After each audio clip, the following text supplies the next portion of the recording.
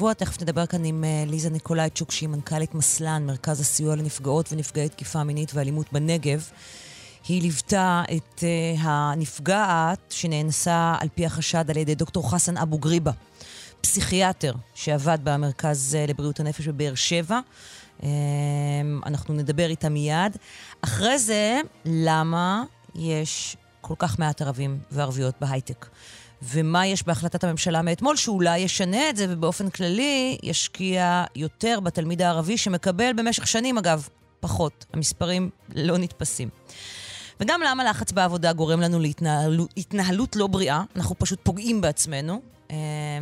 אם זה נשמע לכם מוכר, אז חכו גם לאייטם הזה, ואיך אפשר לשנות את זה, ועוד ככל שיותיר לנו הזמן. לפני הכל אומרים שלום לאסף פוזיילוב, כתבנו בדרום. שלום קרן. אז מה אנחנו יכולים לספר? מה שידוע בינתיים על הפסיכיאטר דוקטור חסן אבו גריבה, שנעצר בחשד שאנס אישה במרכז לבריאות הנפש בבאר שבע. נדגיש, לא מדובר במטופלת במקום, היא ליוותה מישהי שבאה לטיפול במקום.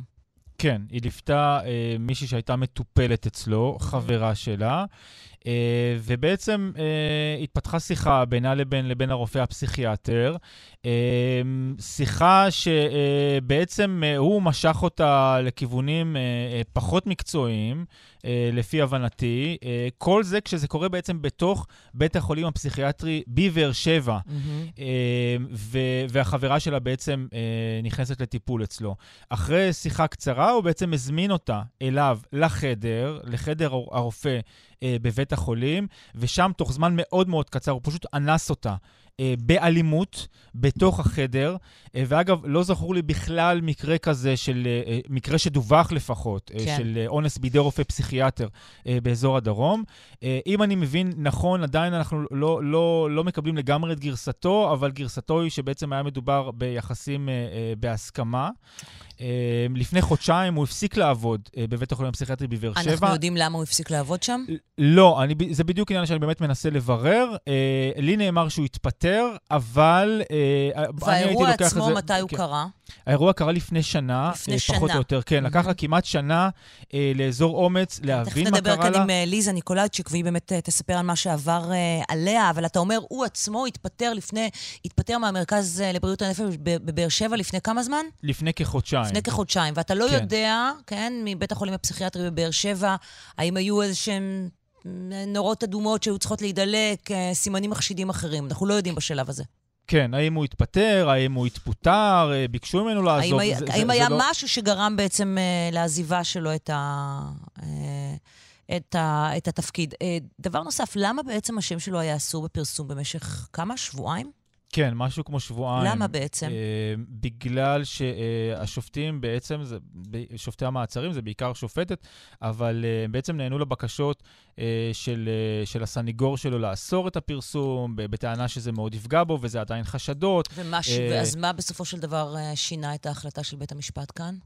בעצם עצם המעצר המאוד מאוד ארוך, יש פה בסיס לחשדות. הוא עבר במשטרה גם חקירה וגם אחר כך אימות, ועצם גם החשד המאוד מאוד כבד שהתחזק עם הזמן, שבעצם זה מה שגרם להארכת המעצר אחרי האימות ואחרי ראיות מסוימות, אז זה בעצם מה שבסופו של דבר הוביל את בית המשפט להתיר את פרסום השם, וכמובן עם החשש המאוד מאוד משמעותי, שאם הוא עשה את זה פעם, ובצורה כל כך כלילה נקרא לזה, ממש תוך זמן מאוד מאוד קצר, כן, תוך זמן מאוד מאוד קצר, בעצם על פי החשד, פוגש אישה שהוא לא מכיר בכלל, לא מטופלת שלו, בתוך מקום העבודה שלו, אונס אותה בתוך החדר, אז כנראה שהיו מקרים אחרים, אם לא עם נשים שהוא לא מכיר, אולי עם נשים בתוך בית החולים, זה חלילה יכול באמת לקרוא. בוא, אתה מוזמן להישאר איתנו, במקום שלום לליזה ניקולאיצ'וק, מנכ"לית מסלן, מרכז סיוע לנפגעות ונפגעי תקיפה מינית ואלימות בנגב. שלום. שלום. אתם מלווים את הנפגעת כבר תקופה ארוכה. מה את יכולה לספר לנו עליה ועל האירוע עצמו? אנחנו מלוות אותה תקופה ארוכה, אנחנו מכירות אותה. האמת שמאוד חששנו, היא רצתה להתלונן קצת לפני, חששנו למחיר שהיא תשלם, וברגע שהיא עזרה אומץ והחליטה שהיא שלמה עם מה שהיא הולכת לעשות, אז ליווינו אותה, מלוות אותה עד עכשיו. להגשת תלונה, לאימות, לשחזור, לכל מה שהיא עשתה. תראו, בן אדם בעל סמכות שלא חושדות בו ולא חוששות בו, זה בן אדם שנורא קשה לבוא ולהגיד, זה מה שהוא עשה לי. ובגלל היכרות שלנו עם אותה מתלוננת, אם זה קרה לה, זה יכול לקרות לכל אחד מאיתנו. ובהתחלה הוא בכלל אמר שזה שקר ולא היה שום דבר. עכשיו הוא ניסה את הגרסה בהסכמה, שום הסכמה, שום עניינים, זו פגיעה. והיא לא רצתה גם שיהיה צו איסור פרסום. אנחנו משכנעות אותה לא לפרסם את השם שלה. כלומר, רגע, זה מעניין אותי, ליזה, את נקודה חשובה ומעניינת. את אומרת, היא עצמה אפילו לא היה אכפת לה ששמה יפורסם, ואתם משכנעות אותה לשמור על האנונימיות כדי שמה? כדי שהיא לא תיפגע? כי אתם חוששות לה? אנחנו מכירות את השיפוטיות של החברה. אנחנו מכירות את הערס שחשיפה יכולה לעשות לחיים של אישה צעירה לפרטיות שלה, למקום עבודה, הכל. בגלל זה דאגה שלנו אליה. אבל אנחנו מאוד תומכות. כלומר, היא נשמעת, אבל על פי מה שאת מספרת, היא נשמעת מאוד בטוחה בדרך שהיא בחרה להתלונן, לא לשתוק. האמת, כן, האמת שקרוב לאירוע, כמה חודשים אחרי אירוע, היא אמרה לי אישית שעבר עליה משהו שמנסה להתמודד, מאוד ניסיתי לתת לה תמיכה ולהבין מה, ולקח כמעט חצי שנה שהיא פתחה את הסיפור. חצי שנה לקח לה עד שהיא סיפרה פעם. לקח לה עד שהיא סיפרה לנו את הסיפור, ונתנו לה עוד לנשום, וברגע שהיא הגיעה ואמרה, לא יכולה יותר, זה הורס לי את החיים, הפחד שלי ודאגה שלי לנשים אחרות, הבן אדם הזה בעל סמכות, הבן אדם הזה מאוד מאוד משכנע, הבן אדם הזה לא, אין שום חשד בלהיות בתקשורת איתו, וזה יכול לקרות לאנשים אחרות, והיא הרגישה אחריות. וברגע שהיא אמרה את מה שהיא אמרה, אנחנו פנינו למשטרה, הלכנו איתה, לבינו אותה, החזקנו לה את היד, עד היום אנחנו עושות את זה. היא מכירה ויודעת איזה מחיר היא תשלם ומשלמת, ובכל זאת משהו מאוד מאוד כלפי אחרים מוביל אותה בלפתוח את הסיפור. כלומר, היא ממש מרגישה כאן אחריות כלפי נשים אחרות. אחריות כלפי נשים אחרות. מה שמוביל אותי לשאלה הבאה. אוקיי, מדובר כאן ברופא, כאמור, דוקטור חסן אבו גרבה, זה השם שלו, הוא פסיכיאטר שעבד במרכז לבריאות הנפש בבאר שבע. תכף נדבר על העניין הזה של פגיעה במטופלות, אבל אתם עמדתם בקשר עם המרכז לבריאות הנפש? דיווחתם להם על האיש? שמעתם? לא יכולנו. אסור לכם. ברגע לא יכולנו, גם לא רצינו לזהם את החקירה, וגם שמועות. לא רצינו לעמוד, וגם היא רצתה ממש לעמוד אחרי התביעה הזאת. היא לא רצתה שום דבר אנונימי, ואנחנו מאוד מכבדות את הרצון שלה, ובשבילנו היא גיבורה שהתמודדות עם הסיפור מאוד מאוד לא פשוט. עכשיו, המחשבה שלה הייתה מאוד נכונה. אם הבן אדם הזה מעיז לעשות את זה למישהי שהכיר בשיחה של אישון על התייעצות על משהו, כן? והוא מעיז וזה מה שהוא עושה, מה קורה עם המטופלות שהן חסרות יכולת ללכת ולהתלונן, שלאמין במה שהן מספרות עלי, תמיד אפשר להגיד חולות נפש, כמו שאנחנו רגילות להגיד על נאנסות, וזה חיזק אצלה את האחריות החברתית. זה לא רק מחיר, אני מוכנה, היא אמרה לנו, אני מוכנה לשלם את המחיר, אני הולכת על זה, ואני מרגישה אחריות על נשים אחרות, ואני עומדת עד הסוף ומתמודדת עם זה. גם מאוד רצתה לעשות את האימות, אפילו הסברנו שיש את האופציות, עמדה על זה, לשחזר ולהגיע למקום, עמדה על זה,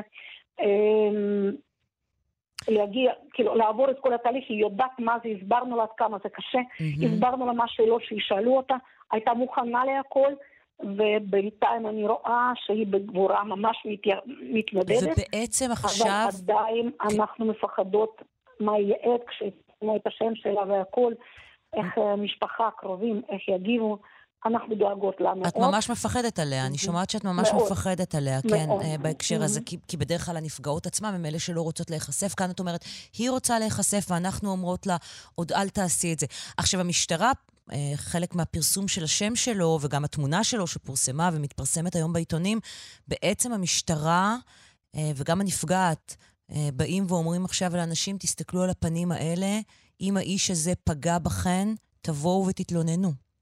נכון? תראי, אתן יודעות, אנחנו הרבה שנים עסקות בתחום, ותמיד יודעות שבן אדם שעשה את זה ככה, באיזשהו מין תחכום, במניפולציה, בלנצל את המעמד שלו ואת התקשורת מאוד חיננית עם הבן אדם, זה בן אדם שלא עושה את זה פעם ראשונה. זאת אומרת, זה מה שקרה עם הנפגעת בסיטואציה? זה מה שקרה עם הנפגעת, אבל אנחנו פשוט מכירות את דפוס התנהגות, ויכול להיות שיפחדו לפתוח את הסיפור, אבל יכול להיות שעם הזמן כן. מה שאנחנו אומרות, תסתכלו על הפנים האלה, ואם מישהי חפתה, מטופלת או לא מטופלת, מכירה פחות או יותר, אנחנו כמעט, כאילו אנחנו בטוחות. במקרים, אני יותר מ-20 שנה בתחום, את מכירה את זה, אני לא ראיתי מקרה אחד שבן אדם עשה את זה פעם אחת, אלא אם כן, נפגעות מפחדות.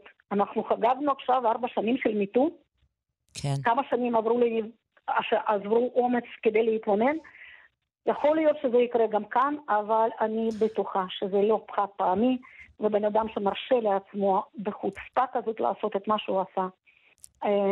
יש עוד נפגעות, יהיו עוד נפגעות. ליזה, עד כמה, אני רוצה רגע לצאת מהמקרה הפרטי, עד כמה את מכירה בשנים האחרונות פגיעות של מטפלים במטופלות פגועות נפש, אם זה בתוך מחלקות או לא בהכרח בתוך מחלקות, עד כמה זה נפוץ? כי זה בעצם הסיוט הכי גדול, בעיקר אם זה בתוך מחלקה סגורה. מכירות. ואנחנו כמובן זוכרים ברקע את האירוע של יעל מלניק, שנרצחה על פי החשד על ידי אח שעבד במחלקה הפסיכיאטרית שבה היא הייתה מאושפזת בבית החולים מעלה כרמל. מכירות, לצערי ולצערנו, רוב המקרים האלה שמגיעות אלינו, זה לא נשים שיכולות ללכת להתלונן, שיש להם כוח נפשי פיזי לעמוד בתלונה, והן באות אלינו, הרי את מכירה, רוב המקרים שבאים למרכזי סיוע, זה מקרים של תמיכה נפשית, לא תלונה במשטרה.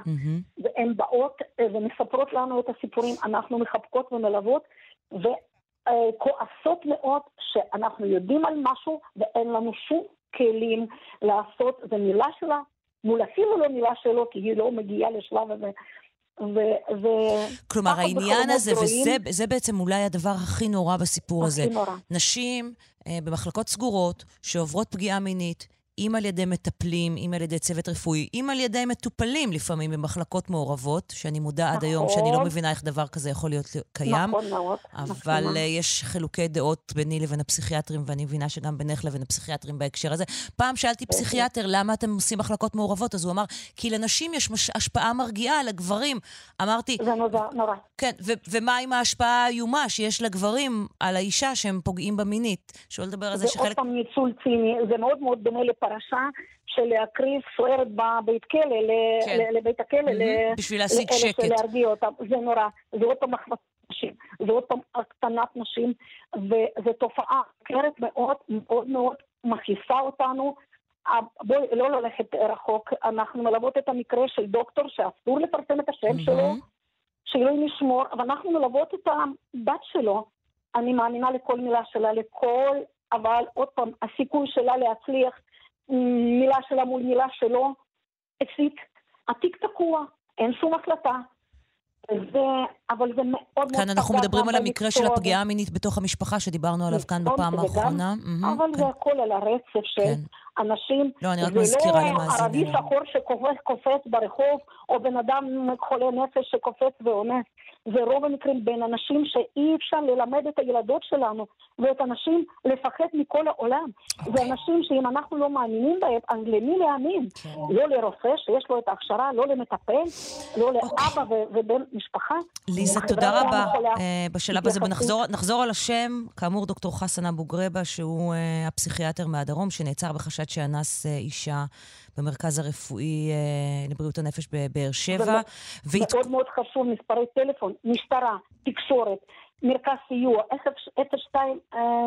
1202 לכל הארץ. אני אזכיר, טלפון שלנו 08-642-1313 בכל מקום. תחזרי על המספר שלכם, 08? 08-642-1313, אבל 1202 זה ארצי. מכל מקום, מי שמתלוננת מגיעה לקווים שלנו. אני אחזור על המספרים שוב בתום השיחה. ליזה, תודה רבה. יש לנו עוד עדכון מאסף פוזיילוב, את מוזמנת להישאר. אסף, בבקשה. כן, באמת אולי שווה של ליזה תשמע את העדכון הזה. פרטים חדשים בעניין הזה של אותו רופא שהיה בהתמחות פסיכיאטרית וחשוד באונס של אישה שהגיעה אליו בתוך בית החולים הפסיכיאטרי. אז אני עכשיו באמת מקבל פרטים חדשים, זה באמת פרסום ראשון, מסתבר שזו לא ההסתבכות הראשונה של אותו רופא מתמחה, חסן אבו גרבה. היה לו איזושהי היכרות עם עובדת בבית החולים הפסיכיאטרי. הוא צילם אותה, סרטון שלה, וסרטון אינטימי, והוא פרסם אותו. הוא העביר את אותו סרטון, או הראה את אותו סרטון לפחות, לעובדים אחרים בבית החולים הפסיכיאטרי. אני לא יודע מי עוד ראה, מי עוד נחשף לאותו סרטון. אותו רופא בעצם הגיע לבית החולים הפסיכיאטרי אחרי שהוא התחיל התמחות בסורוקה, והוא בעצם הראו לו את הדרך החוצה בגלל רמה מקצועית מאוד נמוכה, עד לרמה שבעצם התחילו לשאול את עצמם אנשים שעובדים איתו, האם הוא בכלל רופא. הם לא היו בטוחים שהוא בכלל רופא, שהוא בכלל למד, והתהיות האלה המשיכו גם בבית החולים הפסיכיאטרי בבאר שבע. הם קיבלו אותו בלית ברירה בגלל מחסור מאוד חמור בכוח אדם. אמרו ניתן לו איזשהו זמן של התנסות וננסה אותו. בזמן העבודה שלו גם בבית החולים הפסיכיאטרי, אז עלו שאלות לגבי המקצועיות שלו, היכולות שלו הרפואיות, אם הוא בכלל רופא כאמור. הוא לא עבר את בחינות שלב א' של ההתמחות, פעמיים, הוא בעצם פעם אחת נכשל, בפעם השנייה הוא לא ניגש, ואומרים לי בבית החולים שנוסף לכל הדברים האלה, גם האישיים וגם המקצועיים, שהם עוררו המון שאלות, מדובר באדם מאוד גדול ומפחיד, החזות שלו מפחידה, הוא גדול פיזית. אמרו לי האנשים, אנחנו לא ממש מופתעים, אף אחד פה לא ממש מופתע, כי אנחנו ראינו את ההתנהלות שלו, יש לו גינונים, אמרה לי מישהי, גינונים והתנהגות אלימה, גינונים והתנהגות של מאפיה שמאוד עוררו בי חשש, לא הייתי רוצה לפגוש אותו בלילה בסמטה חשוכה. זה מה שאמרו על אותו רופא. וגם כנראה לא היית רוצה לפגוש אותו בחדר שלו המואר בבית החולים. בדיוק. כן, בדיוק, הסמטה חשוכה, אתה לא רוצה, זה לא משנה איפה. אוקיי, כלומר בעצם מה שאתה מביא כאן אסף לראשונה, זה פרטים ראשונים על פרטים נוספים לגבי אותו רופא, שמאותתים שהבעיה הייתה ידועה כנראה. ידוע. כן, מקצועית, בכל אופן, הבינו שמשהו ממש לא תקין. אישית גם היו הרבה סימני שאלה, וכאמור, אותו מקרה שכבר קרה, צילום אינטימי של עובדת, צילום וידאו שאחר כך הראה אותו לעובדים אחרים בבית החולים. חמור מאוד, זה כשלעצמו מצדיק השעיה והעפה של איש מקצוע. אסף, תודה רבה לך על הפרטים האלה. אתה כמובן תשוב ותעדכן, הערכת המעצר אמורה להיות בהמשך היום. ליזה ניקולאוצ'וק, מנכ"לית מסלן, תודה רבה. גם לך נחזור.